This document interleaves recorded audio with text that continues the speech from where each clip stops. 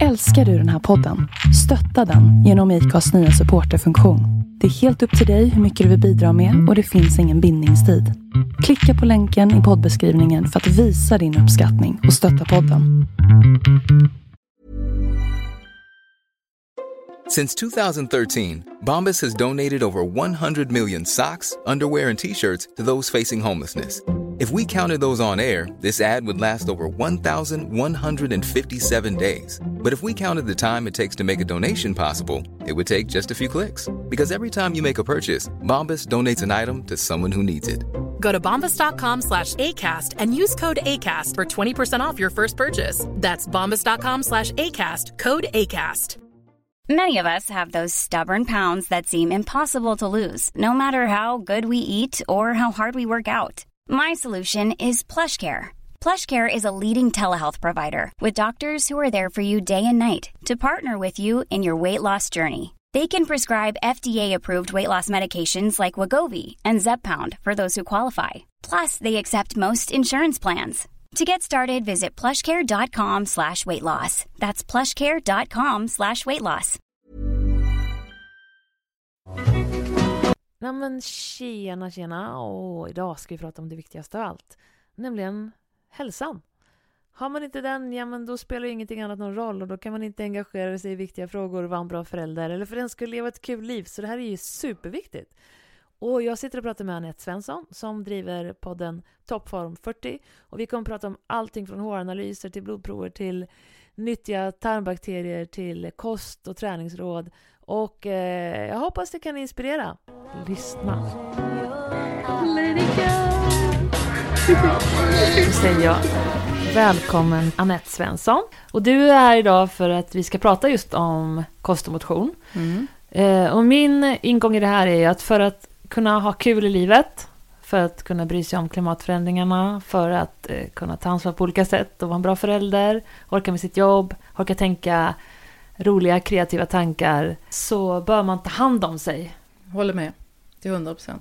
Och jag tänkte vi skulle prata idag om att hitta nya vanor i livet. Det är så man ska prata när det blir 19 år. Och jag måste säga, jag är ju född i en familj där man alltid har motionerat och jag har på med massor av olika idrotter.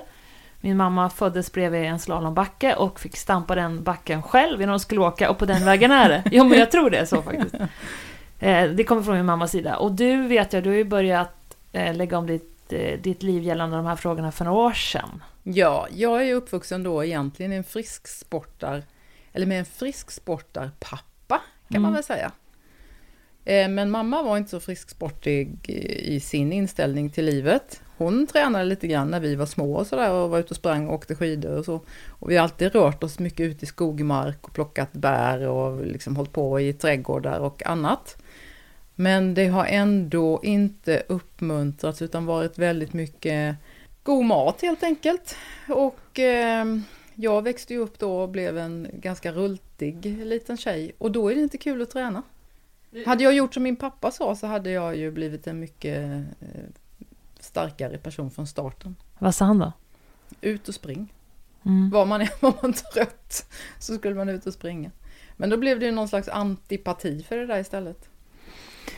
Ja, det är ju en risk. Jag brukar tänka, om någon pratar om hälsa och så här, så brukar jag tänka, men börja med en ny sport.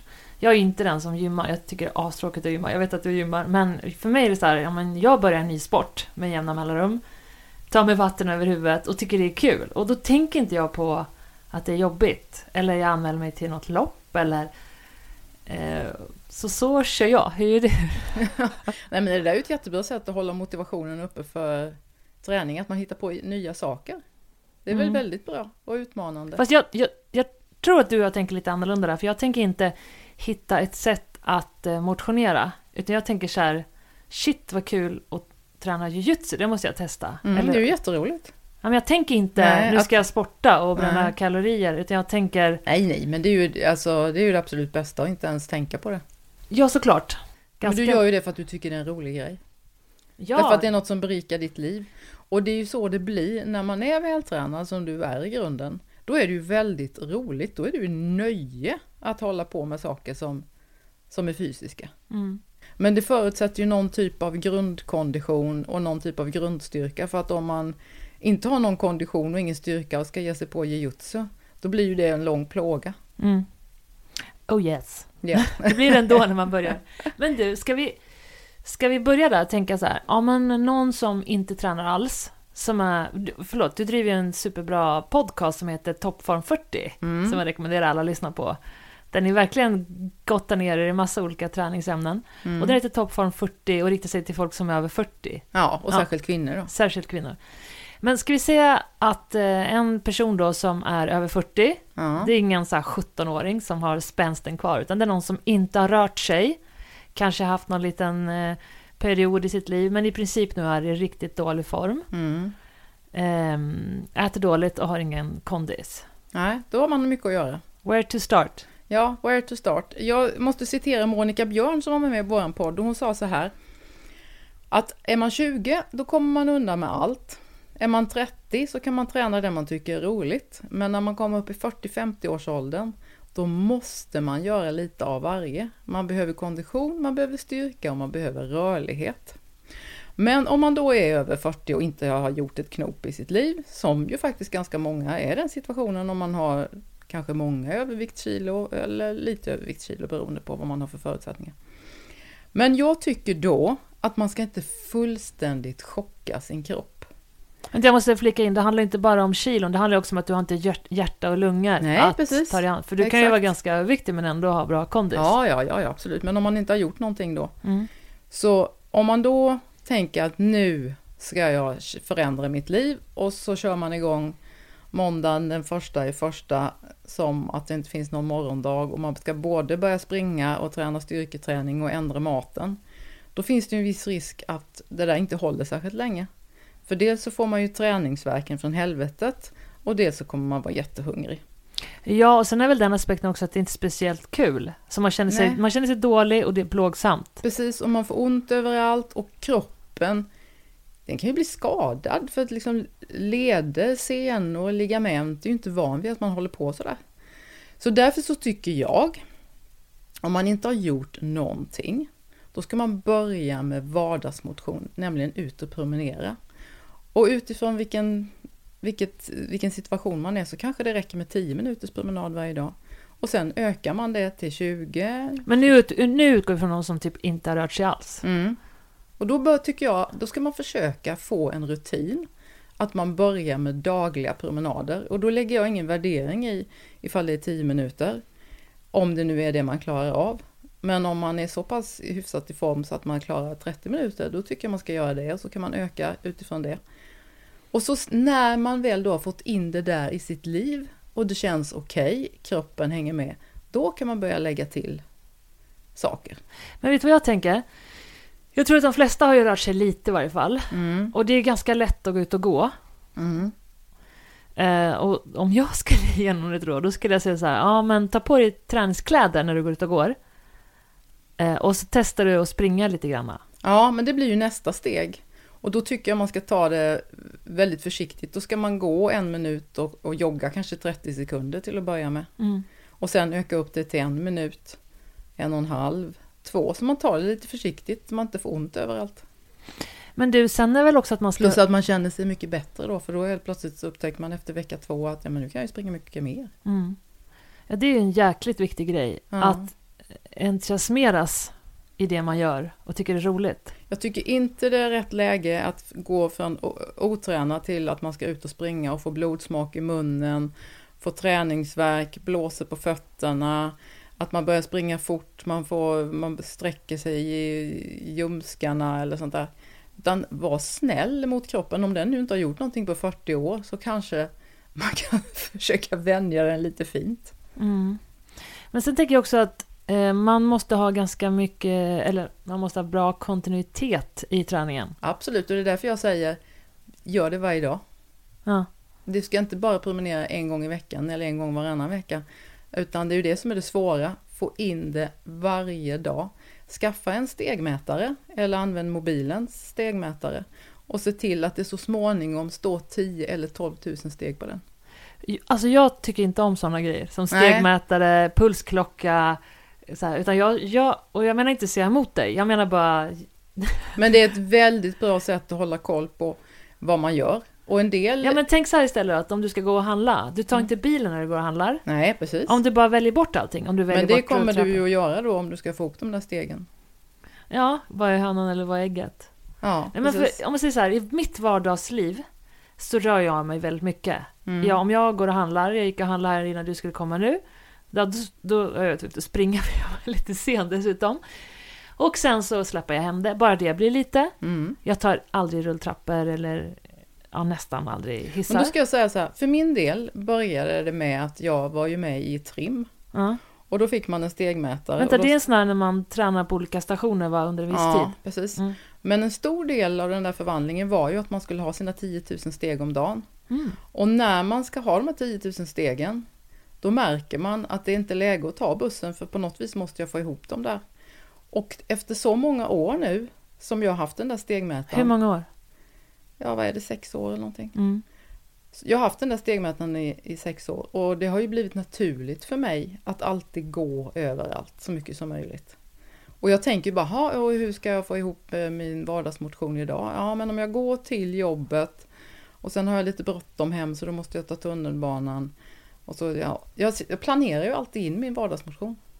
Så att jag får ihop det där. Men även om inte du gillar det så kan det ändå faktiskt vara ett bra sätt för många människor att kunna bocka av att nu har jag gjort det där idag. Ja, nej, jag menar inte att jag har rätt. Jag menar bara att jag ska ifrågasätta vad du säger. Ja, nej. Men man kan göra det på många olika sätt. Men eftersom det är så här idag, att forskningen visar ju att du behöver gå 12 000 steg om dagen. Hur mycket är det? 12 000 steg är nog lite drygt 7 kilometer skulle jag tro. Egentligen är det vi är skapta för. Ja, självklart. Vi är inte skapta för det liv som vi har nu. Liksom. 12 000 steg för att hålla vikten. Ja, och jag tycker inte att man ska prata om att hålla vikten heller. Nej, men nu är det ju faktiskt så att det är väldigt många människor som håller på att kämpa med vikten. Fast jag tror att det är fel ändå att tänka att man kämpar med vikten. Jag tror man ska tänka att allt som man stoppar in i munnen... Gud vad låter präktig nu, jag vet. Men jag tycker man ska tänka så här, men när du går och handlar, titta vad du har i vagnen. Är det nyttigt? Är det det som ska åka i din kropp? Liksom? Det är ju grunden. Ja. Och sen så hålla på med någon sport som man tycker är kul. Och sen ska man svettas varje dag. Och så ska man träna hårt 3 gånger i veckan. Då behöver man inte bry sig om vikten. Nej, men det är väldigt många som tränar hårt 3 gånger i veckan. Och sen så har de ingen vardagsmotion för de åker bil till träningen. Så vetenskapen säger nu 12 000 steg om dagen för att hålla vikten. Vardagsmotionen är egentligen kanske mer hälsosam än den här hårda träningen. Ja, absolut. Och därför menar jag att det är den som är grunden och det är där man ska börja. Och sen ska man givetvis titta över sina kostvanor. För det vet vi ju också idag att det skapar ju inflammationer och sjukdom att äta socker och mjölmat och framförallt sån här superprocessad mat som man inte kan se vad det är för någonting. Eat clean. Är det en fisk så ät den. Är det kött så ät den. Alltså det är så du kan se vad det är för någonting. En fiskpinne påminner inte särskilt mycket om fisk till exempel. Jag såg på det här Sveriges mästerkock. Jag såg bara ett avsnitt. Då var det någon som hade lagat någonting och visste inte ens vad det var för typ av kött. Knappt om det var fisk eller kol eller vet. Nej, men så att man ska ju se vad det är man äter och då blir det automatiskt bra råvaror. Så det tycker jag ju också. Och så kan man ju skippa det här med proteinbarer för det är ju verkligen superprocessat. Ja, vad är det för någonting? Ja, vem vet? Nej, men vad är det i dem? Ja, men det är väl någon typ av protein. Och det är ju omöjligt att tyda innehållslistan. Sen kan det ibland vara så att jag äter det därför att det är bättre än någonting annat. Man får ju alltid utgå ifrån vad är situationen just nu. Jag är vrålhungrig. Då är det bättre att jag tar en sån än smågodis. Men du, om man säger så här, någon som inte har tränat speciellt mycket eller inte alls och lyssnar på det här nu och tänker, nej men jag pallar inte. I en viss ålder så blir effekterna av att man gör sig sjuk helt enkelt av att inte träna och att äta skit. Och det är ju helt självklart, det vet ju alla. Ja. Fast man tror att det ska gå att avhjälpas med lite piller. Ja. Tror du folk tänker så? Ja, man kan ju få medicin mot diabetes typ 2 till exempel. Men den absolut bästa medicinen är ju att röra sig. Och ta bort massa socker och mjöl ur kosten. Det finns ju faktiskt väldigt många exempel på det, att folk i stort sett inte behöver behandla sin diabetes typ 2 bara för att de ändrar sin livsstil. Ja, men jag läste den där Ett sötare blod, har du läst den? Man blir ju chockad. Ja. Över hur jävla farligt det är att käka socker. Jag tänker att man kommer titta tillbaka på socker på samma sätt som vi tittar tillbaka på rökningen nu. Ja, hur dumma var vi liksom? Hur kunde vi ge det här till våra barn? Ja, nej, men det är förfärligt faktiskt vad det får för konsekvenser. Men vi har på något vis, tror jag, också blivit på något vis blivit itutade att vi inte ska behöva ta något ansvar för vår egen kropp. Utan det ska bara sjukvården lösa när man får sjukdomsproblem. Men nu är det ju inte så längre. Måste ta ansvar för vad vi stoppar i oss och vad vi gör för att kunna ha en rolig kropp som är med oss så att man kan ha ett bra liv. Du tänker att det är faktiskt så att folk tänker så? Ja, jag tror ganska mycket. Att folk vill bara, det måste väl finnas ett piller mot det här. Nej, det pillret är förebyggande medicin, ut och gå en timme. Det sa jag faktiskt till min mamma när jag var hemma sist. Ja, nu har jag tagit mitt piller mot diabetes typ 2, högt blodtryck och ledproblem och lite andra sjukdomar här. 1 timmes promenad. Men det är jag tror verkligen på sådana där förenklade tankebanor i att kunna ändra sin livsstil. Att som du säger, nu har jag tagit mitt piller mot, det låter ju kanske lite löjligt. Men jag kan faktiskt verkligen tro på sånt. Jag vet, min pappa har ju också diabetes. Och nu har ju han också tränat hela sitt liv. Men han har väl i ärlighetens namn proppat i sig lite för mycket. Och vi kan ju diskutera evigheter om det här. Jag bara, men bara lägg av med allt. Om jag hade diabetes, eller vi har ju diabetes i min släkt. Ja, då kan det ju vara genetiskt också. Farmor, mormor och morfar, alla diabetes. Och mormor och morfar var ju så här smala människor som aldrig hade bil och rörde sig jättemycket. Och ändå hade de diabetes. Men då hade de det starkt genetiskt. Ja, så det har väl jag garanterat. Det kommer ju från 2 led. Så jag måste såklart tänka på det. Och leva efter det. Liksom. Vilket jag gör. Och vilket mina barn också får göra. Men pappa då, han orkar ju verkligen inte alla gånger. Och jag känner så här, men bryt den här sockervanan också då. Eller de här dåliga matvanorna. Visst, det tar sin tid att ändra de vanorna. Men har man slutat med socker och grejer, då är ju det behovet borta. Men det är bland det svåraste som finns att bryta folks matvanor. Men berätta hur du bröt dina matvanor. Du har för sig alltid till nyttigt, eller hur var det? Ja, jag ätit nyttigt men lite för mycket. Alltså jag hade en förmåga att alltid ta lite mer när jag egentligen har ätit färdigt. Och att fanns det någonting att äta så slank det lätt ner. Liksom. Nu ifrågasätter jag mer, behöver jag det verkligen det där? Och sen så väljer jag ju mycket bättre mat idag.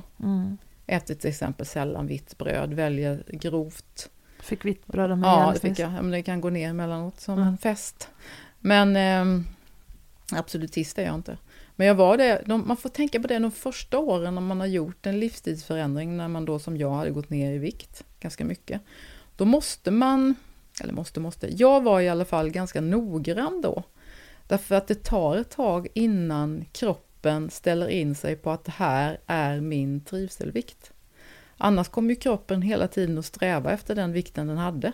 På alla sätt och vis. Den slåss med näbbar och klor. Är det så? Ja, så är det. Det vet man idag. Hur vet man det då? Jag har lyssnat på en överviktsforskare som heter Erik Hemmingsson som kommer vara med i våran podd nästa vecka.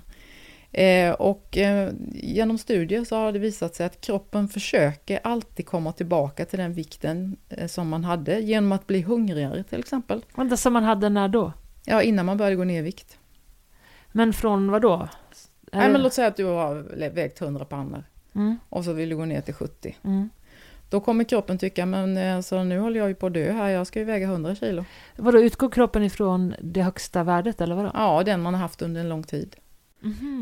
Så att då kommer den att göra dig hungrigare, kommer sänka ämnesomsättningen och kommer bli bättre på att lagra in fett. Så det är verkligen en utmaning att gå ner i vikt. Så därför så kände jag de första åren att jag var tvungen att vara väldigt noga med maten. Inte på något vis att jag svälte mig eller att det var jobbigt så. Men att jag äter inte godis till exempel. Och var väldigt försiktig med fika och bröd och försökte äta just sån eat clean, liksom bra mat, mycket grönsaker. Tills kroppen hade stabiliserat sig och hittat den här nya vikten. Mm. Och då kan jag göra lite mer saker utan att det skenar iväg. Det är min upplevelse i alla fall. Man får inte pilla på den här för att låta det lite i micken. Aha. Men hur lång tid tog det för dig att kroppen skulle vänja sig vid din nya vikt då? Ja, kanske 4 år, något sånt där. 3-4 år. Och då åt du inget godis på den tiden? Nu äter jag inget godis. Du äter aldrig godis? Nej, för jag och min man har slagit vad om att vi får böta 1000 kronor om vi äter godis. Men jag åt inte så mycket godis innan dess heller, kan jag inte påstå. Är du aldrig sugen? Nej. Du är aldrig sugen? Nej. Du åt ingenting över jul? Nej. Och du är aldrig sugen? Nej, det finns inte i min värld. Hör du mitt frågetecken? Bara, ja. Va? Är du aldrig sugen? Nej, men det var lite så här att, nu låter väl detta helt vrickat. Men för mig blev det liksom ett likhetstecken. Det skulle vara lika allvarligt för mig att köpa godis som att gå till Sergels torg och köpa knark. Vilken typ av knark? Jag ska bara... Ska du inte blanda upp äpplen och päron? Nej, men jag satte den stämpeln på liksom att det var big no-no. Eftersom jag inte heller köper knark då. Men vad är det här då som du har på bordet? Nej, men det var sånt big no-no. Och så stämplat med skam, så det fanns liksom inte. Men skam är väl inget bra? Nej, det var inte bra. Men för mig det gjorde att jag höll mig borta från det. Förstår du? Det är klart att det inte var det ultimata att det skulle vara skamfullt. Men hur som helst så åt jag ju inte godis. För jag visste att om jag börjar äta godis, då kommer jag att skapa ett sånt sug i mig. För det var så det var för mig innan. Alltså min kropp kunde ju i princip gå själv utan hjärnan och köpa godis i kafeterian på TV4. Mm. Mina tarmbakterier bara vrålade efter socker. Mm. Och jag ville ju inte tillbaka till det. Det är ju hemskt liksom när man känner det suget att man inte kan bestämma över sin egen kropp. Alltså jag periodvis att jag har ingen socker eller väldigt lite och ibland äter jag mer. Under julen har jag väl ätit mer som många andra, men absolut inga stora mängder, för det gör jag verkligen inte. Men gud vad sockersugen man är efteråt. Ja, man blir ju det. Och det finns ju en förklaring till det. Det är ju nämligen så att man vet ju mycket mer och mer för varje dag som går egentligen om vad vi har i våra tarmar. Mm. Och det man vet är att det man vanligtvis äter etablerar man ju en koloni av sådana bakterier. Så om du äter mycket socker så har du ju sådana här sockerätande bakterier i ganska stor skala då. Och äter man mer socker än vanligt så förökar de sig. Och sen om du då försöker dra ner på sockret, då står de ju liksom som ett franskt demonstrationståg där nere i tarmarna. Var är vårt socker? Ge oss vårt socker. Vi är jättemånga som behöver socker. Mm. Och då är det inte det som hjärnan uppfattar, utan den uppfattar ju ett sug. Mm. Och då är det många som tror att nej, men jag har så dålig karaktär och jag är en sån dålig människa. Nej, du är inte en dålig människa. Du har bara fel invånare i din tarm. Mm. Min pappa säger att hans armar går av sig självt. Ja, visst. Jag kan tänka vad kraftfulla de där bakterierna är. Mm. Så att jag har mycket sen jag fick veta det här för något år sedan. Men sen, det är väl så sjukt mycket som ligger i tarmarna och jag förstår av hela vårt immunförsvar. Från generation till generation. Så mycket som styr oss, som vi inte har haft en aning. Som styr oss, ja, precis. Och våran lust och vad vi är sugna på, som sagt. Men men sen jag fick veta hur det hänger ihop där med de här sockerbakterierna i tarmen, så brukar jag tänka, nej ni era små filurer, ni ska inte få, här är det jag som bestämmer. Mm. Och så får man ju svälta ut dem då, för att om inte de får något socker så slutar de ju till slut att skrika. Hur lång tid är det? Kan ta några veckor. Jag höll ju upp i 3 veckor en gång efter jag hade träffat dig. Och då sa du, men sluta med både socker, mjöl och mjölk. Mm. Och så slutade jag med det i 3 veckor. Hur kändes det sen då? Alltså först så var det jättesvårt. Sen så började jag, när man gick och kissa, så började det lukta jävligt illa. Jaha, då var det utrensning. Men sen så började man må jättebra. Och vet du vad som är så kul då? Jag har ju tränat hela mitt liv. mer eller mindre och periodvis supermycket. Mm. Och jag tror att min hjärna verkligen behöver att jag ska träna för att jag ska må bra. Eller jag är ganska säker på det. Men jag tror jag mer än många andra faktiskt. Ja, men därför att du är så van vid det. Och så hade jag brytit min tå just den här tiden när jag träffade dig och du sa att jag skulle sluta med de här grejerna. Så jag kunde inte träna på ganska länge. Kände jag samma effekt i kroppen som om jag hårdtränar. Vad häftigt. Så det var ganska stor påverkan. Ja.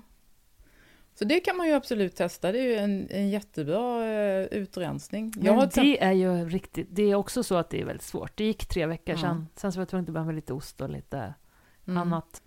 Men mjölk, det gör ju också att man, alltså det är ju inte... Man luktar ju tydligen inte så gott enligt asiaterna. Att vi inte luktar gott? Ja, för att vi dricker mjölk. Mm-hmm. Det känner de nog skillnad. Men jag har faktiskt slutat dricka mjölk. Jag tar inte ens mjölk i kaffet längre.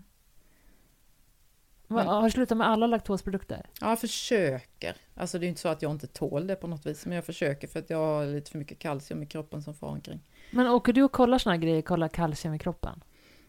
Jag gjorde en hårmineralanalys. Alldeles nyss eller? Ja, jag har ju hållit på här nu och följt upp det. Hur gör man då? Då tar man ett hårstrå och så gör man en analys? Ja, man klipper håret längst in mot skalpen. Och så skickar man in, jag går till en tjej som gör det. Klipper? Ja, man klipper av så man får lite härligt stubb mitt i huvudet. Kan man inte bara dra av? Nej, det ska vara ett antal hårstrån. Och så lämnas det då till ett labb i USA som analyserar. Så får man veta då saker som man inte kan testa via blodprov. För du vet, allt kan man ju inte få veta. Du får inte veta om du har tungmetaller eller mineral, vad det står till med mineralstatusen genom ett blodprov, för det är inte där du ser det.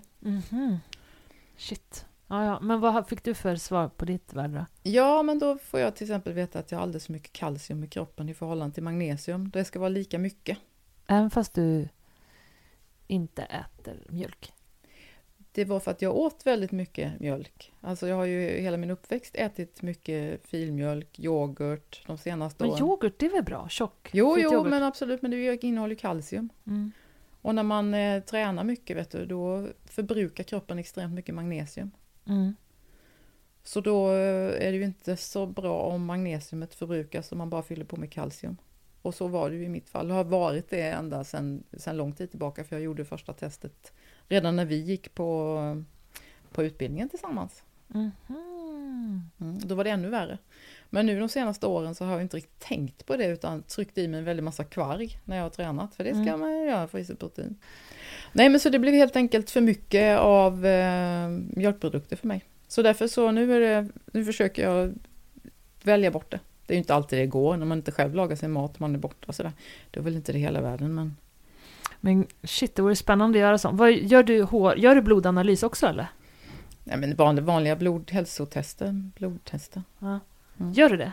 Ja, alltså när jag gick nu senast en sån här medicinsk tränarutbildning på The Academy. Och vad är The Academy? The Academy utbildar tränare, kan man säga. Alltså idrottstränare generellt? Ja, det är idrottstränare, personliga tränare, nu då senast medicinska tränare. Och då, eftersom vi ska jobba med folk som har medicinska problem, då får man ju också veta vilka verktyg man kan använda för att se hur klienten eller kunden mår. Och bland annat så kan man ju ta blodprov. Någonting som kan vara väldigt bra att veta är ju till exempel hur är statusen på D-vitamin. För D-vitaminbrist kan sänka prestationen ganska mycket när du idrottar och tränar. Så då tänkte jag, men då ska jag föregå med gott exempel och testa det själv, hur det ser ut. Och där såg det ju alldeles utmärkt ut. Det var inte några fel på mina blodprover. Men när man gör ett hårmineralanalys, då såg man helt plötsligt att det kanske fanns lite allt möjligt här. Hur stor kvicksilver och grejer. Wow, det har ganska många i sina kroppar, eller? Ja, och jag har tagit bort alla mina lagningar ur tänderna. Så att det kanske smet ut någonting då. Jag har inte så mycket hål med. Här är ett hål. Där ser det. Gud, ska man gå och ta ut sånt också? Det orkar jag inte. Nej. Nu pratar vi ju om vad jag har gjort och inte vad man måste göra. Har du gjort för mycket eller? Nej, men det kom ju loss lite kvicksilver då, misstänker jag. Men jag tror i och för sig att man ska göra också regelbundna hälsotester, vilket jag själv inte har gjort. Men det tror jag brukar säga till Kalle, min man, att vi ska göra det. Alltså det är så smidigt idag, för du kan ju köpa sådana här hälsotester på nätet. Det finns ju flera som säljer, det finns särskilt ett stort företag som jag inte vet om jag får nämna, men jo, vad heter de? Ja, Verilabs. Och då kan du göra ett sånt här hälsotest varje år, att du köper som ett abonnemang. Så då kommer det påminnelsen, nu är det dags att gå och lämna blod. Och då när du kommer till labbet, om du gör det via Karolinskas labb, så finns dina papper redan där. Men går du och gör det en gång per år? Ja, det är tanken. Jag har bara gjort det en gång. Vad kostar det då? Om man kostar 1000-lapp eller något. Ja. Men för då kan man upptäcka också om man har någon allvarligare infektion eller sjukdom i kroppen också, eller hur? Man får förhöjda värden om du skulle ha cancer till exempel, eller då syns ju begynnande infarkt eller något sånt. Då syns det också. Ja, man ser ju blodfetter och lite allt möjligt helt enkelt. Ett vanligt hälsotest. Och det häftiga var att jag gjorde det på morgonen och svaren började komma på eftermiddagen. Alltså det ska jag fan göra. Ja. Nej, men det är så här, om man är mån om sin hälsa så tycker jag faktiskt man ska göra det. För då har man ju koll på lång sikt också, för det är någonting som förändras bland värdena. Du vet det där talsättet, den som är frisk önskar sig 1000 saker, den som är sjuk önskar sig bara en sak. Jag vet att jag läste Sanna Edin, känner du till henne? Jag läste för jättemånga år sedan, hon hade någon så här 7 veckor till ett självläkande liv. Hon är immunolog, ja. Och pratar om immunförsvaret. Jag har inte ork och lust att vara sjuk. Jag har för mycket som jag vill göra. Och jag vill inte att mina barn ska vara sjuka. Nej. Och vi är väldigt friska, men jag har följt hennes råd. Och jag menar, när jag växte upp, jag tränade mycket, men jag åt så jävla dåligt. Och när jag gick i 9, jag vet inte hur många så här urinvägsinfektioner och grejer jag hade. Käka penicillin hur mycket som helst. Jag med. Och nu vet jag ju, man ska ju i princip inte äta penicillin. Det pajar ju hela tarmfloran. Ja, precis. Och jag fattar att jag kan äta mig frisk. Jag försöker jobba långsiktigt hälsoförebyggande. Men så tänker jag ju också, för jag hade ju en period på 80-90-talet när jag åt en penicillinkur i månaden ungefär. Alltså det är så dåligt. Så dåligt. Ja, för den personliga hälsan och för världshälsan. Ja, verkligen. Så att det är över min döda kropp. Nu har jag ju då rensat ut min kropp så jag har inte de problemen längre. Med urinvägsinfektioner och allt skit. Men en del menar ju, eller jag var på en sån föreläsning och den var ju faktiskt helt hysterisk på många sätt. Men det är mycket som har följt med mig från den föreläsningen. Han var nämligen så här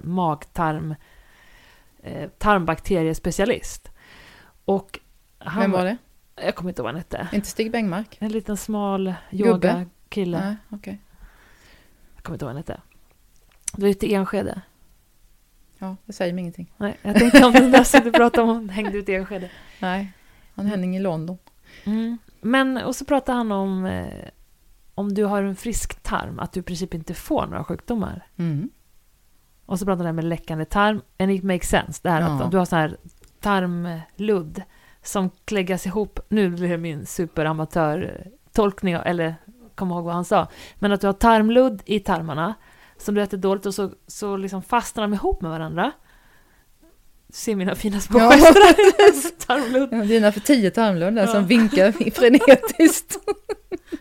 Men och då blir hela tarmen på något sätt förstörd av det där och spricker. Och saker då som ska ner i toaletten och inte ut i kroppen åker ut i kroppen och gör att vårt normala immunförsvar inte kan ta hand om det den ska kunna ta hand om. För att vet du vad, så här, jag tycker det är jätteintressant. Och jag hörde talas om detta för 10-15 år sedan.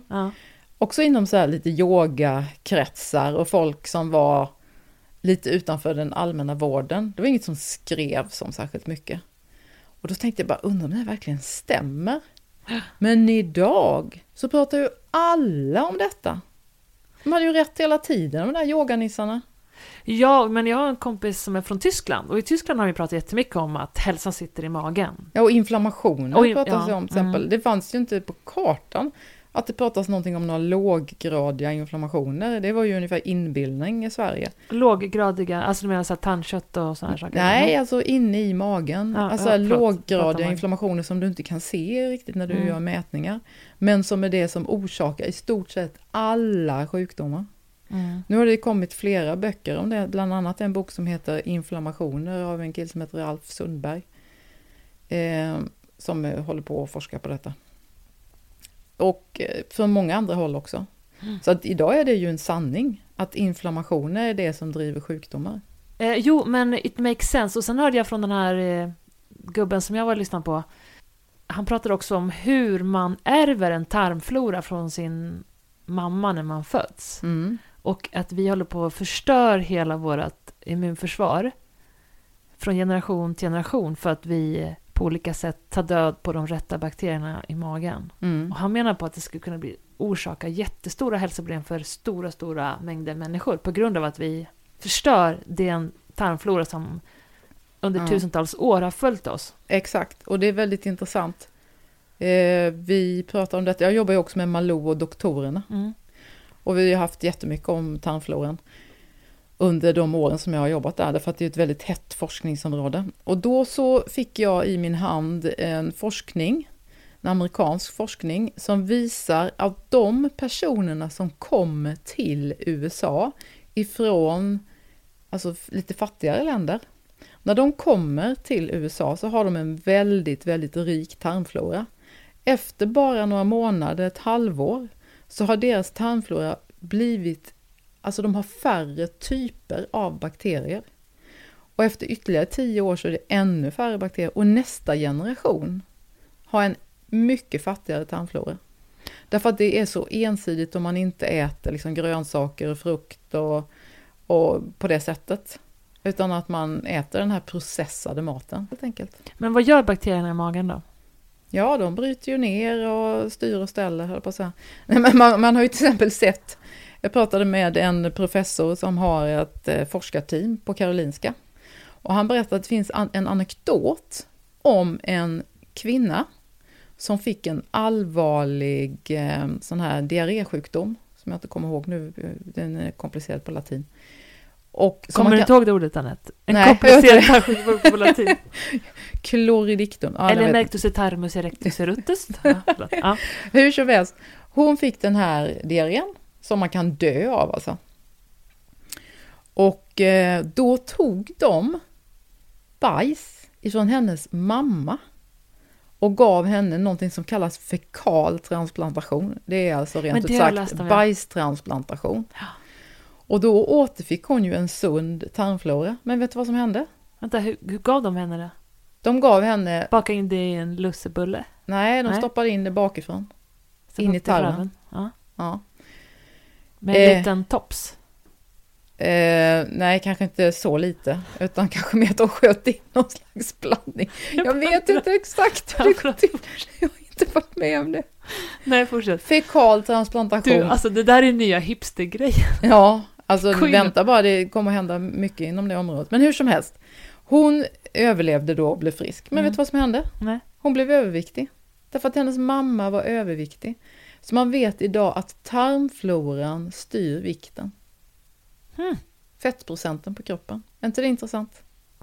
Det säger allt om hur mycket tarmfloran styr. Precis. Och också en hel del om framtiden, vad det kommer till medicin och behandlingar. Ja. Samma forskare, forskare tror att om 10 år så gör vi inte bara ett blodprov hos doktorn, utan vi får lämna ett bajstest så de får se hur vår tarmflora mår.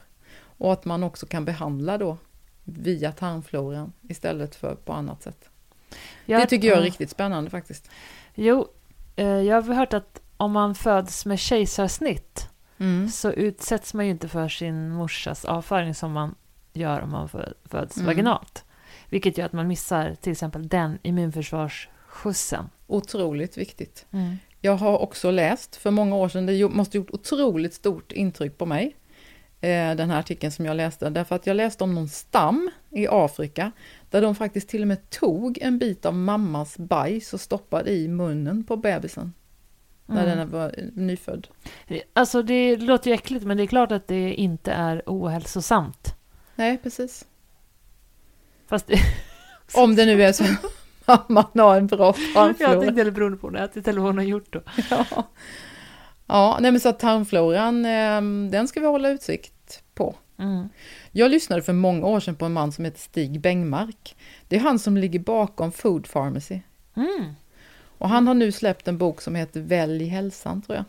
Den har jag inte hunnit läsa än, men han är ju väldigt långt fram och hållit på mycket med det. Han är ju nu idag nästan 90 år, mannen. Men han kommer leva länge för han lever så hälsosamt. Du, han lever väldigt hälsosamt. Han äter ju nästan ingenting. Nej, men det är ju en annan grej. Ju Ja. äldre man blir, desto mindre måste man äta. Ja, precis. Jag har ju berättat för det att jag börjar med sån här periodisk fasta. Mm. Jag hörde på en podcast, jag lyssnade jättemycket på The Joe Rogan Experience. Han pratar ju mycket hälsa och så. Ja. Och då var det någon forskare som heter Peter Attia, tror jag. Han forskade i så här livslång hälsa. Mm. Någonting åt den stilen. Och han började prata om det här med fasta. Då började han berätta om hur många positiva processer som sätts igång i kroppen när man fastar. Sen lyssnade jag på George St. Pierre. Vet du om det är? Nej. Han är sån här MMA. Det är superstjärna, säger man. Han är superfit. För det tränar romerska ringar mellan sina jättetuffa MMA-pass. Han är verkligen vältränad. Så blev han väldigt sjuk för några år sedan. Och så hörde jag honom också på en podcast. Och han berättade att han hade fått rådet att lägga om till att köra periodisk fasta. Och då hade de blivit av med den där sjukdomen. Och sen så hade han också förbättrat alla sina fysiska resultat efter det. Och så började han också rabbla alla fördelar med fasta då. Tänkte jag, fan, kan han göra det som tränar så hårt? Då måste ju jag fixa det. Ja, men till exempel magen var bra, tarmarna var bra, men också att det här vet jag inte. Jag tror inte det egentligen finns forskning på det här riktigt än, men man pratar om att när du fastar, kanske du kan, så äter, för att kroppen ska liksom överleva, så äter de friska cellerna i princip upp de dåliga cellerna. Har du talat om det? Nej, det kan jag dåligt. Någonting Men däremot så vet jag ju att det forskas ju jättemycket på det där med fasta, och vi människor, alltså hur hade vi det i början då? När vi var små, höll jag på att säga. Inte när vi var små, men när mänskligheten var ung. Jo, man vet ju också Alltså att, vi är ju inte gjorda för att vi ska äta var 3:e timme. Nej, vi är gjorda för att gå omkring och vara hungriga större hela dagen. Precis. Och det finns ju också en massa undersökningar på att när vi haft svälttider i Sverige, till exempel, eller över hela världen, så har ju människor utvecklat ett enormt immunförsvar genom de här perioderna och levt väldigt länge. Ja, men alltså jag har min mammas, vad blir det? Min mammas morbröder. De var jättemånga barn liksom, och hade väldigt knapra förhållanden. 2 av dem har ju blivit över 100 år. Ja. Alltså min mamma har morbröder. Min mamma är 81. Hon har fortfarande morbröder som lever. Och Ja, det är de häftigt. slogs ju liksom om råggröten på morgonen. Och de blev inte överdrivet övergödda, kan man inte säga. Jag tror det är ganska nyttigt faktiskt. Ja, och då tänker jag att för mig då, så när jag börjar med det här fasta, så mår jag så jäkla bra. Jag behöver inte sova lika mycket. Det är ju helt otroligt. Jag är sån sömntuta. Förut tänkte jag, men 9 timmar per natt. Nej, men nu räcker det att sova 7 timmar per natt. Och jag är hur pigg som helst. Det är en stor effekt. Jag har testat det där också under några månader. Jag tyckte att det var jättejobbigt. Men det är ju så olika hur man är. Ifall man är en person som behöver tillskott. Jag kanske ska testa igen. Men Kan George St. Pierre så kan ju du. Eller hur mådde du då? Nej, men jag blev ju inte piggare. Jag blev liksom tröttare. Men däremot så rekommenderade jag det till en kompis. Och hon är ju bara helt lyrisk över det där. Så att jag tror man kan reagera olika på det helt enkelt. Jag blev så fruktansvärt hungrig så jag kunde inte tänka på någonting annat. Och då blir det ju fel fokus. Men om man, okej, nu vet jag att jag har ju väldigt låg ämnesomsättning. Men Kalle har gjort det lite grann.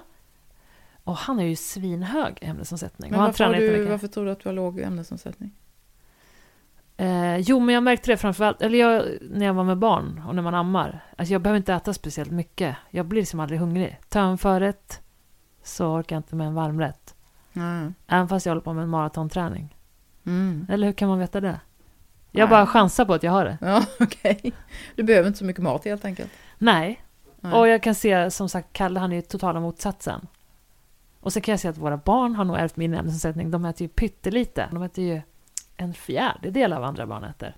Ja, nej, men det är ju viktigt att man lyssnar till sin kropp där och inte proppar i den saker den inte vill ha. För jag menar, är det någonting som den ser till, det är ju att den får tillräckligt mycket. Fast det är lite bisarrt också, det här överflödet av mat som ska finnas hela tiden.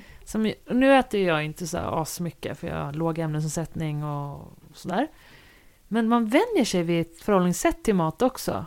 Att man ska inte gå och pula i sig grejer hela tiden. Utan man behöver inte äta så jäkla mycket. Nej, man behöver inte det.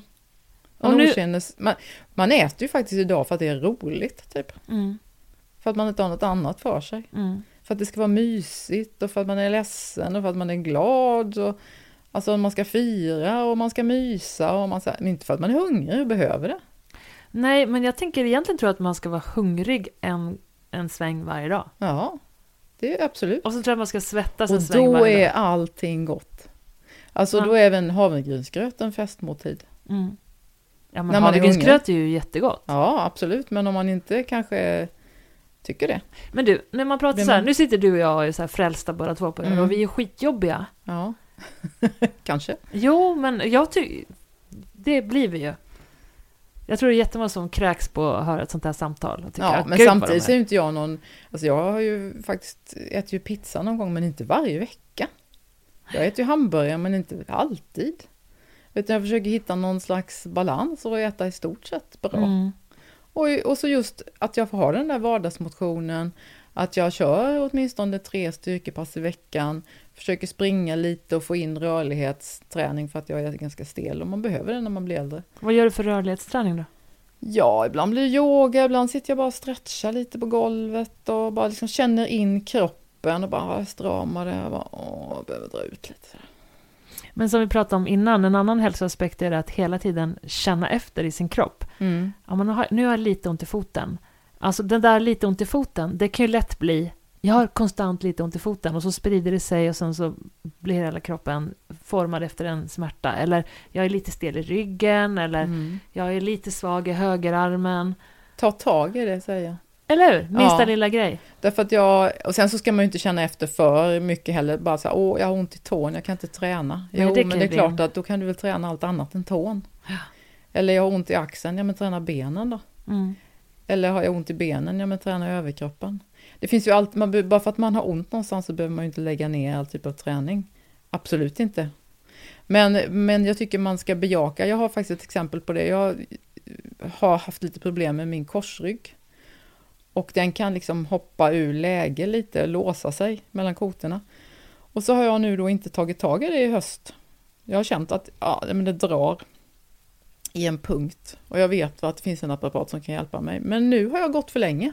Det går liksom inte att lösa upp det där. Det kommer ta mig ganska många gånger hos honom innan vi kan få den där rätt. Mm.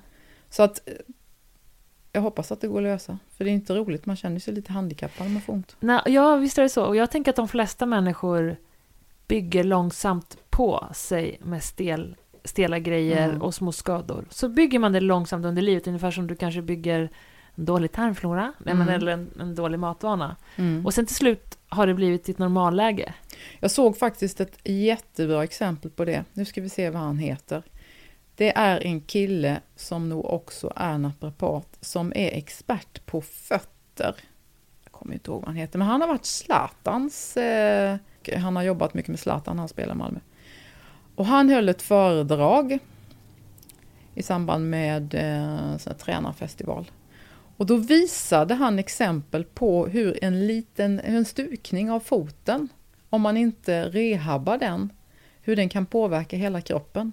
Att man blir sned liksom på 10 år. Hur blev det då? Ja, en person som inte kunde gå rakt. Från foten till knät. Och sen så kompensera med höften, sen ryggen. Så att man ska faktiskt ta tag i och rehabba. Och jag vet ju hur roligt det är.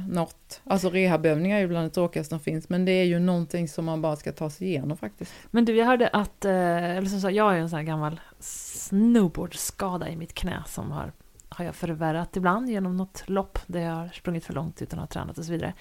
Så jag gick på rehabträning. Då sa en rehabdoktor till mig att jag ska, varje gång jag åker buss så ska jag stå och hålla balansen. Eller tunnelbana. Och det har jag i och för sig gjort sedan dess. För då tränar du upp så mycket små muskler runt knäna och fötterna. Ja. Busssurfa kallar jag det. Ja. Det är väl ett jättebra råd. Eller på tal om att göra, och jag har också ett annat råd. Att hela våran rygg mår väldigt bra av att gå på ojämnt underlag. Vi ska inte gå på asfalt. Det är bra att gå barfotad, vet vi, för hålfötterna och för av alla möjliga skäl. Och det är också bra att gå och liksom upp och ner.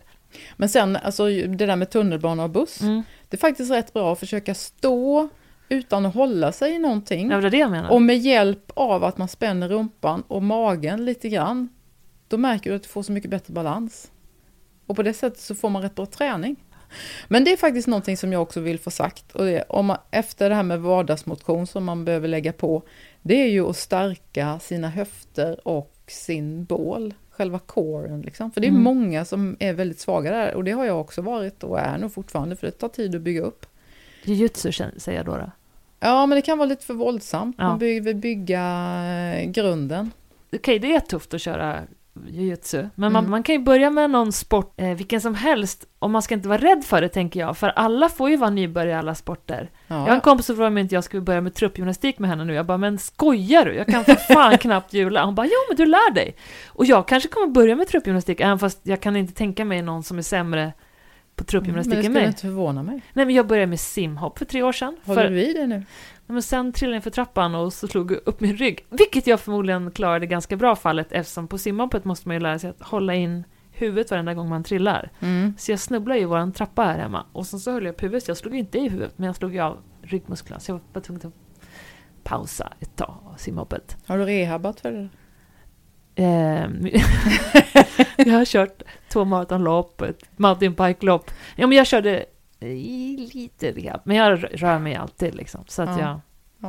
Sen så började jag jiu-jitsu då. Men vad jag menar med det, okej, jag vet att det låter lite extremt, men jag är Sveriges sämsta simhoppare. Alltså höjdrädd, ospänstig, noll kroppskoll. Alltså kära någon, de som har suttit på och tittat där på läktaren jag hållit på, de måste ha skrattat så de dog liksom. Jag kommer en gång skulle min simhopplärare, hon filmade för hon skulle visa hur dålig jag var. Man skulle hoppa upp bakåt och gruppera och dyka bakåt. Och jag tycker bara jag fick... Ja, men jag har ju slagit mig så in i helvete. Det förstår jag. Men när du trillar ner i vatten så dör du inte. Du tappar i luften och det känns som att man får en örfil över hela kroppen. Men man dör inte. Men jag är jättedålig. Så när jag hade trillat ner för trappan så var det lite skönt att få en... Jag måste nog sluta nu. Efter att slaget. Så nu kanske det blir truppgymnastik. Men om du ramlar på golvet då kanske du slår dig. Ja, men jag kommer inte börja på truppgymnastik. Men jag menar bara att... Man kan ju prova. Alltså absolut. Kan jag börja simhopp, då kan vem som helst börja med, man kanske inte behöver börja med fältrytt som är så här jättefarligt. Men jag vill ändå slå ett slag för de här långsamma övningarna som man aldrig kommer ifrån under rehab. Ja. Det är nämligen höftlyft. Det får man alltid träna. Och det är en väldigt, väldigt bra övning just för att stärka både bål och höft. Och likadant knäböj. Alltså man kan ju ställa sig och knäböja precis vad som helst. Men sånt är ju så tråkigt. Ja, men det är så tråkigt, men du kan göra det 10 gånger. Du kan göra det ihop med kompisar. Gör det som en utmaning. Vi ska göra 50 knäböj om dagen i 10 dagar och slå vad. Det så tråkigt. På mitt jobb gjorde vi det till en jätterolig grej faktiskt. Hur då? Att vi körde 50 knäböj om dagen. Några tjejer. Det gjorde väldigt bra sammanhållning. Man måste tänka så här, ja men vad händer i framtiden då? Ja, men jag blir ju äldre och jag blir svagare. Som kvinna börjar man ju tappa muskelmassa redan i 40-50 års åldern. Då går det ju utför. Ifall det är så att du inte aktivt försöker bygga muskler så att du åtminstone kan behålla status quo. Det ska man ju veta. Nej, men jag tror dig. Vad jag menar är så här, bara jag skulle aldrig börja göra 50 benböj per dag hemma. Men börja en ny sport för mig. Ja visst. Ja. Förstår du vad jag tänker? Men de flesta kanske har lite närmare till att göra 50 benböj än att börja en ny sport. Ja, men jag tror att det är svårare att börja 50 benböj per dag. Om du börjar... Men vet du varför du ska göra det då? Nej. Därför att du ska komma upp ur soffan när du blir gammal. Ja, självklart. Att du ska kunna bära en matkassa. Det är därför du ska göra marklyft. Jag läste, eller det var någon annan muskelläkare som sa att ju bättre benmuskler du har, eller starkare, desto längre lever du. Ja, absolut. Och det är just benmusklerna. Ja, det är otroligt viktigt. Jag tror det. Men man vet också att om man har bra greppstyrka i händerna så lever man också längre. Är det så? Ja. Fan, jag har skitdålig greppstyrka i händerna. Jag tappar så här på morgonen, jag bara tappar allt när jag ska äta. Får jobba på det då.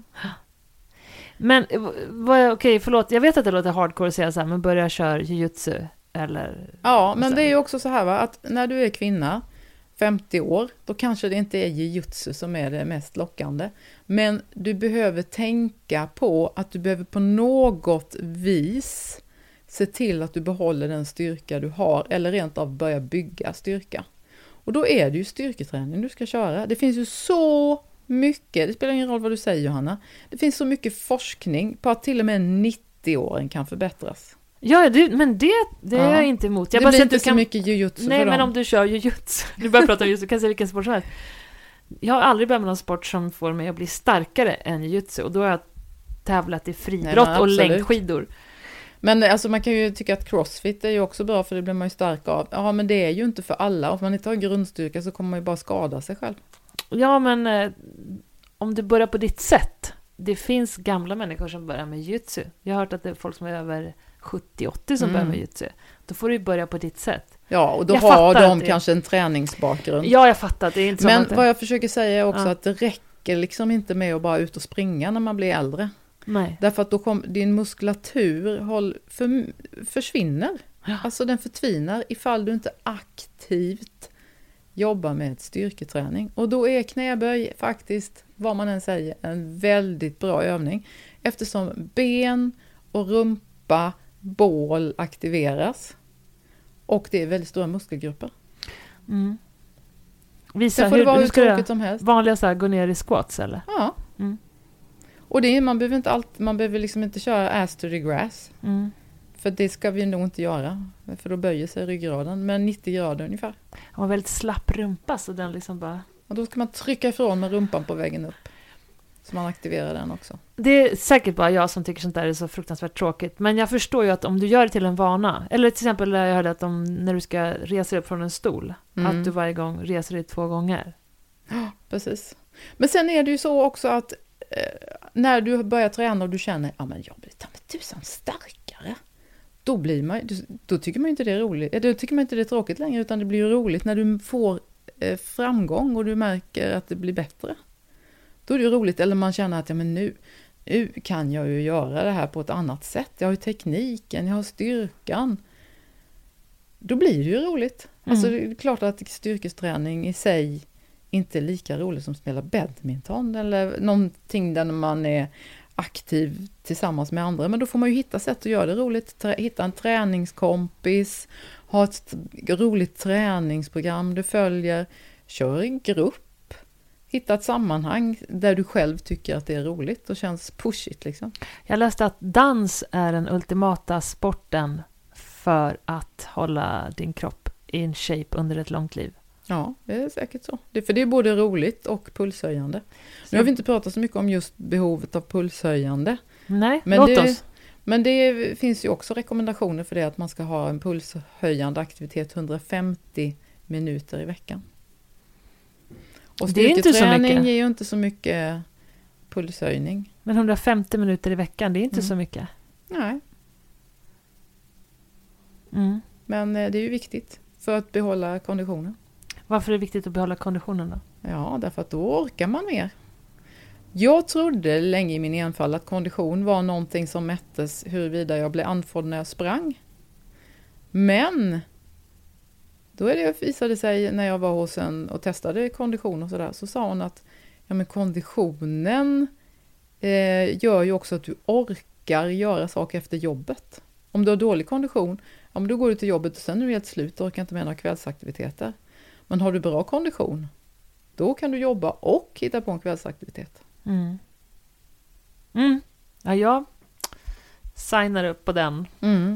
Och då blir ju livet mycket roligare. Till exempel så, jag älskar ju att vandra på semestern. Det skulle man ju inte orka om man inte hade bra kondition. Eller till exempel var på träningsresa i Bangkok och sprang runt nationalarenan i 30 graders värme. Innan du kom på att du inte kan flyga längre på träningsresor. För att det är för mycket koldioxidutsläpp. Ingen kommentar. Jo, så är det. Jag har ingen bil. En flygresa till Bangkok är värt hela ditt års förbrukning av koldioxid. Det är värt det. Ja, men så resten av året får du så här käka gräs och... Ja. Vi ska inte gå in på det, för det är ett helt annat ämne. Men i alla fall, Annette. jag kände att det var väldigt mycket roligare att kunna orka och springa upp och ner för trappor på nationalarenan, springa några varv runt där med lätthet utan att vara död. Liksom. Det blir ju roligt plötsligt med sådana aktiviteter om man har bra kondition. Ja, men självklart. Jag tror att min kondition ger mig otroligt mycket nytta. Och du har ju ungefär 25 gånger bättre kondition än vad jag har. För men jag har jättebra kondition. Ja, men det dels verkligen. så är det genetiskt från mormor, morfar och mamma. Sen har jag tränat uthållssporter hela mitt liv. Och någonting som är intressant då, om vi nu ska prata om barn och hur man påverkar sina barn.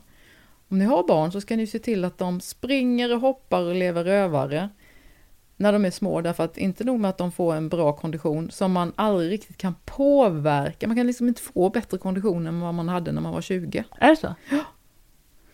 Du kan inte ändra så där jättemycket då. Jag vet, min morsa växte som sagt upp bredvid slalombacken. Och när hon berättar, inte om att hon tränar, utan hon berättar hur det var när det var kul när hon var liten. Han bara, när vi såg att jag läste slalombacken, då sprang vi dit. Och sen så knöt de ju fast sina träskidor på fötterna. Mm. Sen var de tvungna att gå så här, du vet, upp, ja. sidleds och liksom pista hela backen själv. Gick de och gjorde det. Det är rätt pulserande. Sen började de åka skidor. Ja. Sen gick de hem med skidorna. Ja. Så det växte hon upp med. Ja. Så hon har ju alltid en dyngkondition. Ja. Och min pappa, han åkte moppe och grejer och hade jättedålig kondition. Så han började träna när han var 40. Mm. Och då är det en uppförsbacke. Ja, och det har alltid varit så att pappa då hade många år när han tränade jättemycket. Och morsan har ju, ja men hon går väl ut med hunden och joggar lite ibland. Men hon har absolut inte tränat så mycket som... Men hon har bättre grundkondition än vad han har. Hon sprang ifrån honom ändå. Ja, absolut. Det gick ju inte. Så det man har gjort Ja. innan man är 20, det har man jättestor nytta av. Och för min del är det ju en uppförsbacke, för jag tränade ju inte innan jag var 20. Gjorde du inte? I stort sett inte. Jag var ju en sån som maskade på gymnastiken. Nej, men jag var ju och det är svårt för mig med konditionsträning. Jag kan aldrig bli särskilt snabb. Men jag kör på ändå. Men snabb, eller du menar uthållig menar du? Ja, men jag är mer snabb faktiskt. Snabb Ja. på typ milen eller? Ja, det kan det ju inte bli. Vad springer du milen på? Ja, det vet jag knappt. Nej, men alltså jag är jättelångsam. Jag kallar mig själv för en snigel. Mm. Men jag håller ju på att jobba med det, sakta men säkert. Men så är det, att man vet att man kan inte förändra sig sådär jättemycket. Så att, och sen också när man, apropå det med hoppa och studsa som barn, du stärker ditt skelett.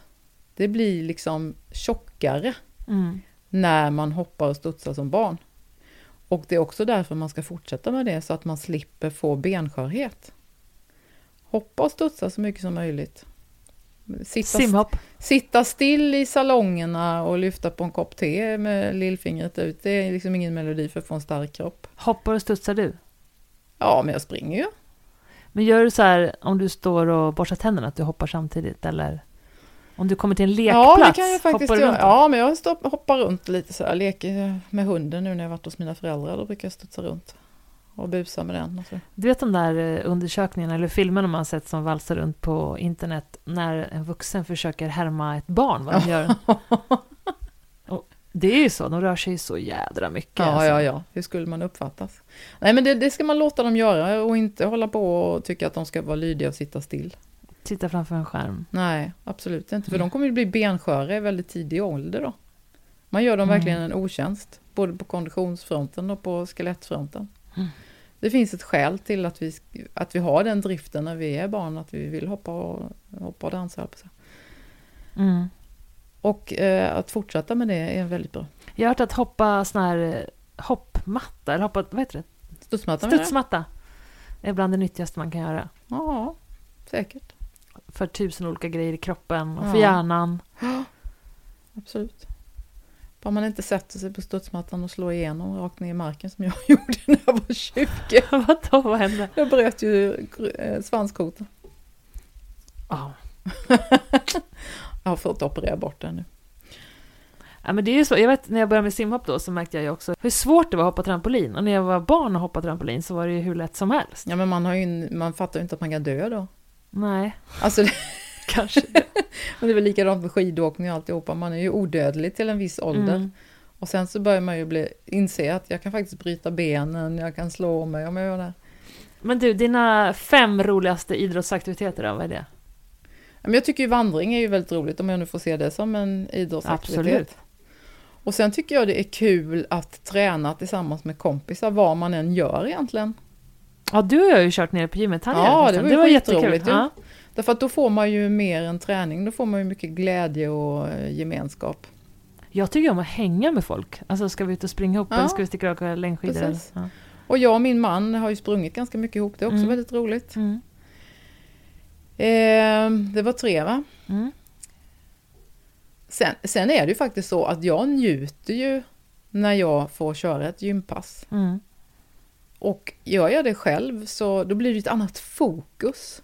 Och jag kan tycka att det är väldigt härligt när jag märker framsteg att aha, nu får jag kontakt med den muskeln på ett annat sätt än vad jag har fått innan. Att jag märker att jag har kontroll i kroppen på ett annat sätt. Det tycker jag är en väldigt skön känsla. Även om inte det är roligt på det sätt som du kanske menar. Och sen tycker jag det är skönt när jag hinner med ett yogapass. När jag får sträcka ut kroppen och liksom få lite frid i själen. Sådär. Men yoga har jag alltid tänkt att jag borde börja med. Ja. För det verkar vara så himla nyttigt och skönt. Ja. Men du skulle följa med på ett jiu-jitsu-pass någon gång. Ja, men har du provat? Nej, Brasiliansk jiu-jitsu kör jag. Nej, jag har inte testat det och jag har testat thai-boxning någon gång, något pass. Men det kan du inte jämföra med. Thai-boxning, då står man ju bonka på varandra. Jiu-jitsu är ju, eller brasiliansk jiu-jitsu, det är ju jättemycket som med huvudet, att man måste vara klurig och teknisk och Nej, men jag har ju inte hållit på med så mycket idrott, utan jag har ju haft fullt sjå, eftersom jag kom igång så sent med träningen, så har jag haft fullt sjå att bygga upp min vingliga kropp. För den var ju svag både här och där och dålig kondition. Jag har liksom verkligen börjat från noll i stort sett. Ja. Och då har det ju fått bli det viktigaste helt enkelt. Och sen så har jag ju också hängt mycket i gymmiljö. Jo, men det är många som älskar det, så jag förstår att det är kul. Men okej, då säger vi att du hänger med mig på en brasiliansk jiu-jitsu-träning och testar då. Du lär vara hur stark som helst för det här laget. Det är ju inte så att jag från första dagen i gymmet hela tiden har ökat vikterna. Utan jag har ju tränat på olika sätt utifrån vad jag har varit just då. Men du, plus att jag tycker faktiskt så här, att det är inte för mig det viktigaste vad det står på vikterna. Nej. Utan att man blir trött i kroppen och att man känner att det är en utmaning. Det är ju snarare så att man kan bli skadad om man kör för tungt. Det finns ju ganska mycket att ta hänsyn till. Diskbrock och sånt är ju inte roligt att få bara för att jag ska vara lite cool och lyfta 100 kilo i marklyft. Det är ju helt vansinnigt. Då kör jag ju hellre försiktigt och fler repetitioner eller långsamma repetitioner. Jag älskar ju att få så här kickar av att ha tagit ut mig helt. Det tycker jag är oslagbart. Ja, en del människor är ju sådana. Och jag har ju blivit mer sån sen jag fick bättre kondition. Men alltså det finns ju aldrig något tillfälle man är så glad som när man har tagit ut sig. Nej. Alltså efter en stund som säger, för man får ju världens kick. Alltid när jag har varit ute och sprungit, om man just som du säger har tagit ut sig, så får man ju sånt lyckorus. Det är ju aldrig så att man har känt sig lite olycklig över att man har tränat. Nej, och det är någonting som jag är tacksam att jag har fått genom min uppväxt. För jag kan ju verkligen ha många gånger när jag inte är duggsugen på att träna. Men så vet ju jag så väl att jag mår så bra av det. Så det är inget svårt för mig att vara med i springskål och sticka ut och springa, även fast det regnar och är 4 grader varmt bara och jag är trött. Utan hela mitt system vet att det här är det bästa för mig. Ja. Och man ångrar aldrig ett pass. Nej, men det är jag så otroligt tacksam för. Men jag har också så mycket förståelse för dem som känner det är 4 grader bara och det regnar. Jag tänker fan inte sticka ut och springa. Alltså hur motigt den är, hur mycket den regnar ute och man ska gå till gymmet eller man ska ut och springa. Och man tänker att nej, jag hoppar över idag. Men man blir ju inte särskilt glad av att stanna hemma. Men när man har gjort sitt pass, gjort sin träning, då är man alltid gladare än om man hade stannat hemma. Och det är ju en väldigt skön känsla. Ja, och jag har en kompis som sa till mig så här bara, men all träning är bra träning.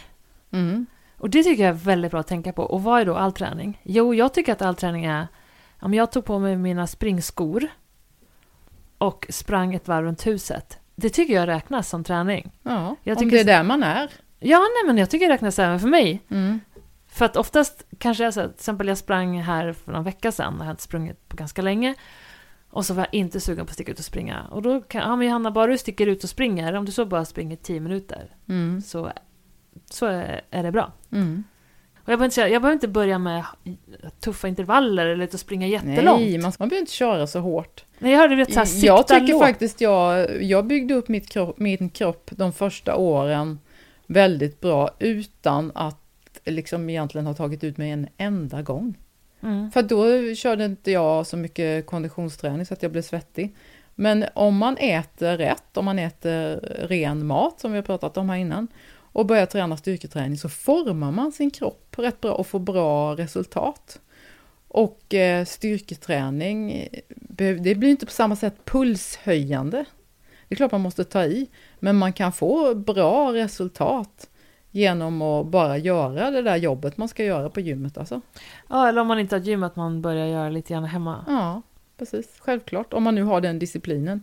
Jag är inte den personen som skulle tycka att det var det ultimata att göra det hemma för vi har så litet. Ja, nej men säg så här. Nu tänker jag verkligen det här att någon bara ska börja lite. Börja sikta lågt. Ja. Jag tycker också att om man nu tänker att man ska börja styrketräna, att om man gör en armhävning hemma med knäna i, så är det också bra. Det är absolut utmärkt. Så kan man göra och dagen efter kan man göra 2. Ja. Nej men alltså börja i liten skala och öka. Den bästa träningen är den som blir av. Eller hur? Men det gäller ju att få in det som sagt som en rutin. Och börja lite där man är. Få in vardagsmotionen och sen successivt lägga på någon, det är ju mitt råd, styrketräning ett par, 3 gånger i veckan. Är det inte så att ju äldre man blir desto mer styrketräning? Ja, absolut. Och sen gärna något pulshöjande när man är beredd på det då helt enkelt.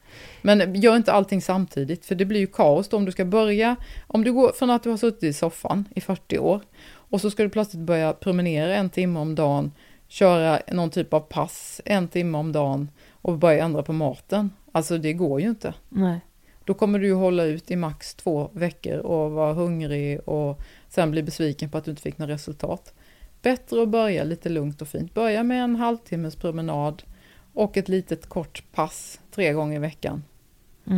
Det tycker jag är alldeles utmärkt. Och så börja titta över maten och ta bort det värsta. Ge dina bästa kostråd nu för höra. Hur ska man börja? Jag tycker man ska försöka få mer och mer grönsaker på tallriken. Det är väl huvudsaken faktiskt. Bra grönsaker. Vad är det då? Från alla olika färger. Ja men det kan väl vara från tomater till gurka till palsternackor, rödbetor, groddar. Men just alltså lite matigare grönsaker så att man blir mätt. Inte isbergssallad. Om du ska ha sallad så välj gröna blad. Typ spenat istället. Eller rucola-sallad eller matjesallad. Mörkgröna blad. Grönkål till exempel. Äter du kött? Ja, men jag försöker faktiskt dra ner på det. Jag äter ganska mycket viltkött. Du tänker på koldioxidutsläppen? Och så. Ja, precis. Och sen är det inte så himla bra med rött kött för tarmarna. Och så. Det tar väldigt lång tid innan den går igenom. Jag hörde att det tog en vecka, kan det stämma? Ja, kan stämma. Det känns inte så fräscht va? Jag vet inte, en del menar ju att vi ska äta kött. Du har hört talas om sådana som bara äter kött. Ja, karnivor. Ja. Nej, men de påstår ju att de blir väldigt friska av det. Så jag vet inte riktigt vem man ska lyssna på här. Ja, men jag lyssnade faktiskt på någon som hade forskat just på det. Och menar att det finns inga studier som visar hur det påverkar hälsan under ett livslångt perspektiv. Men jag skulle inte kunna leva så. Men jag tror att det är hur dumt som helst. Ja, men alltså det säger väl sig självt att man behöver äta lite av allt möjligt för att man ska må bra. Nej, men och sen så tycker jag att man ska välja långsamma kolhydrater. Alltså du kan äta potatis, du kan äta sötpotatis. Du kan äta råris skulle jag rekommendera. Quinoa, rotsaker. Och då välja bort det vita brödet. Välja bort det vita riset där det inte finns någon näring kvar för den har man ju liksom polerat bort.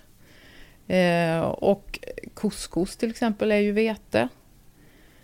Ta bort de där vita, de sakerna som är uppenbart vita skulle jag säga. Det är ett bra råd. Och sen tycker jag också vissa fetter, som de fetterna du ska välja är ju bra olivolja. Avokado är ju fantastiskt fint. Ägg innehåller också väldigt bra naturligt fett. Alltså man ska äta det som ser naturligt ut, där man kan se vad det är för någonting. Du vet ju inte annars vad det är, alltså om du... Fast man kan inte se skillnad på en dålig olja och en bra olja. Eller jag kan inte göra det i varje fall. Nej, men det är vissa oljor man ska passa sig för. Men smör till exempel är ju ett bra fett i måttliga mängder. Och sen så nötter och bär. Ja, lagom mängder nötter faktiskt. En näve per dag? Ja, om det nu är då en 5-7, max 10 stycken. För det är ju sådär att nötter gör ju att man kan ju stoppa i sig hur mycket som helst. Man kan ju äta 1/2 kilo. Och då får man i sig för mycket omega-6. Då blir det liksom obalans, det blir lite inflammation om du inte får en bra balans mellan omega-3 och omega-6. Plus att man blir fet av det. Alltså det är jättemycket energi i en mandel eller en cashewnöt. Jag äter jättemycket nötter. Ja, men du springer också ganska mycket. Det är inte alla som gör det. Jag käkade mycket nötter under en period. Jag gick upp flera kilo. Och det, så att lagom är bäst. Alltså man ska inte hålla på och överdriva åt något håll. Jag tycker att man inte bara ska äta kött. Jag tycker inte man bara ska äta nötter. Alltså, lagom är bäst. Lite av allt som är bra mat, då vill säga. Om man är sugen på någonting och vill göra någon bakverk eller någonting, använd då dadlar. De är ju söta, men det finns ju också en massa näring i dem. Och det innehåller fibrer.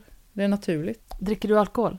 Ja, jag är ju inte absolutist. Men jag måste ju säga att ju längre tiden går, desto mindre intresserad av det är jag ju. Jag lider ju inte av att jag inte dricker. Jag tycker faktiskt inte det är särskilt gott längre. Inte ens vin? Nej, men särskilt inte vin kan jag säga. Ja, men till en sån här god middag liksom. Jo, men det är klart jag dricker ett glas vin då. Jag menar inte sitta och halsa tetra i utkanten av en campingplats. Nej, men alltså... Och sista gången när vi har druckit vin så har det nästan blivit, nej men tar du det, jag har druckit ett halvt glas. Men en öl kan jag tycka är gott om det är varmt. Men är jag inte någon stordrickare blir ofta faktiskt besviken.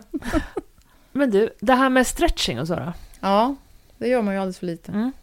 Nej, men man måste ju upprätthålla sin rörlighet. Det handlar ju också om åldern helt enkelt, att man ska behålla sin rörlighet. För man stelnar ju till, särskilt när man sitter mycket på kontor.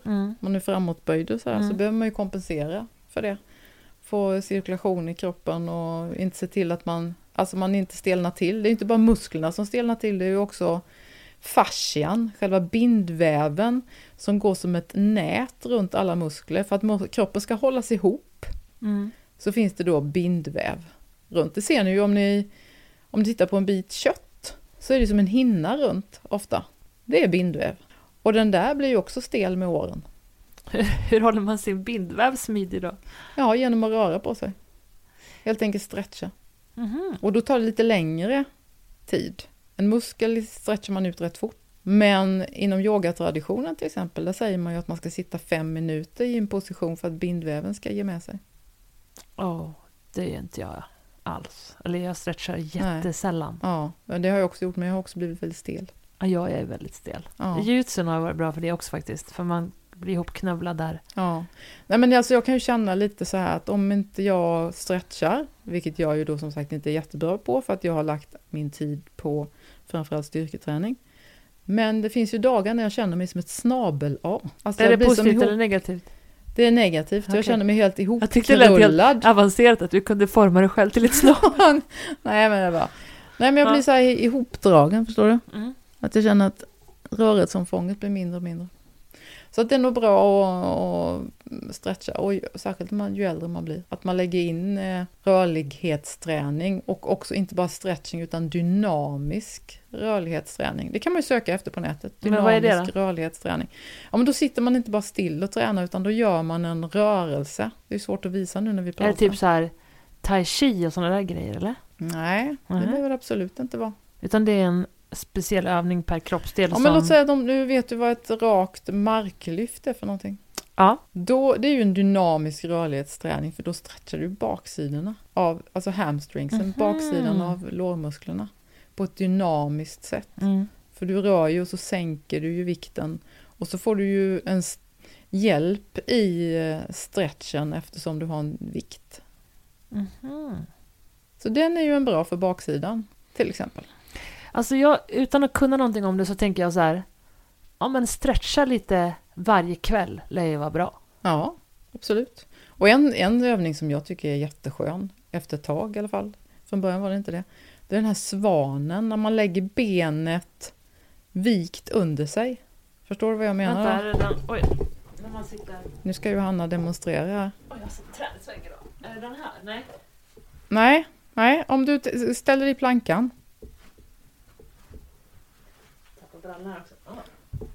På händerna. Ja, och så tar du det ena benet framåt. Så långt du kan. Det här är så långt jag kan. Och så sätter du ner det. Ja, sådär. Ja, den är skön. Ja, det där är ju jättebra för rumpan. För rumpan blir man ju lätt stel i, känns det eller? Ja, jag vet, men den tycker jag också är skön. Ja. Hoppas att ni förstod hur det här gick till.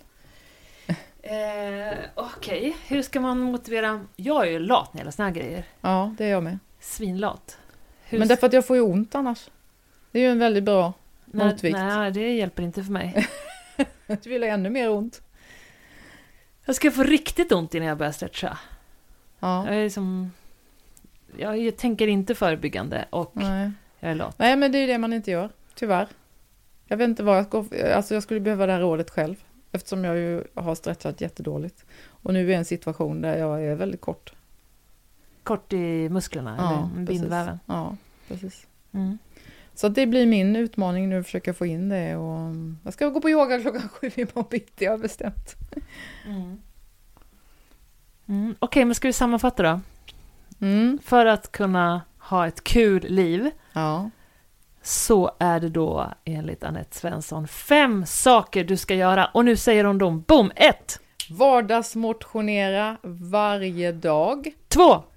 Styrketräna 3 dagar i veckan, minst. 3. 150 aktiva minuter där du har puls varje vecka. 4. Rörlighetsträna. 5. Jobba med din balans. Wow. Och sen en 6.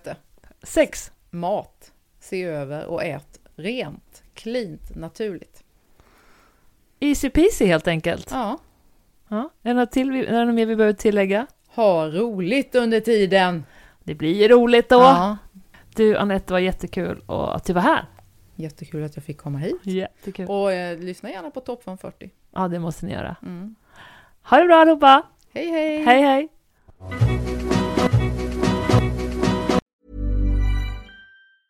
Hey, it's Paige DeSorbo from Giggly Squad. High quality fashion without the price tag. Say hello to Quince.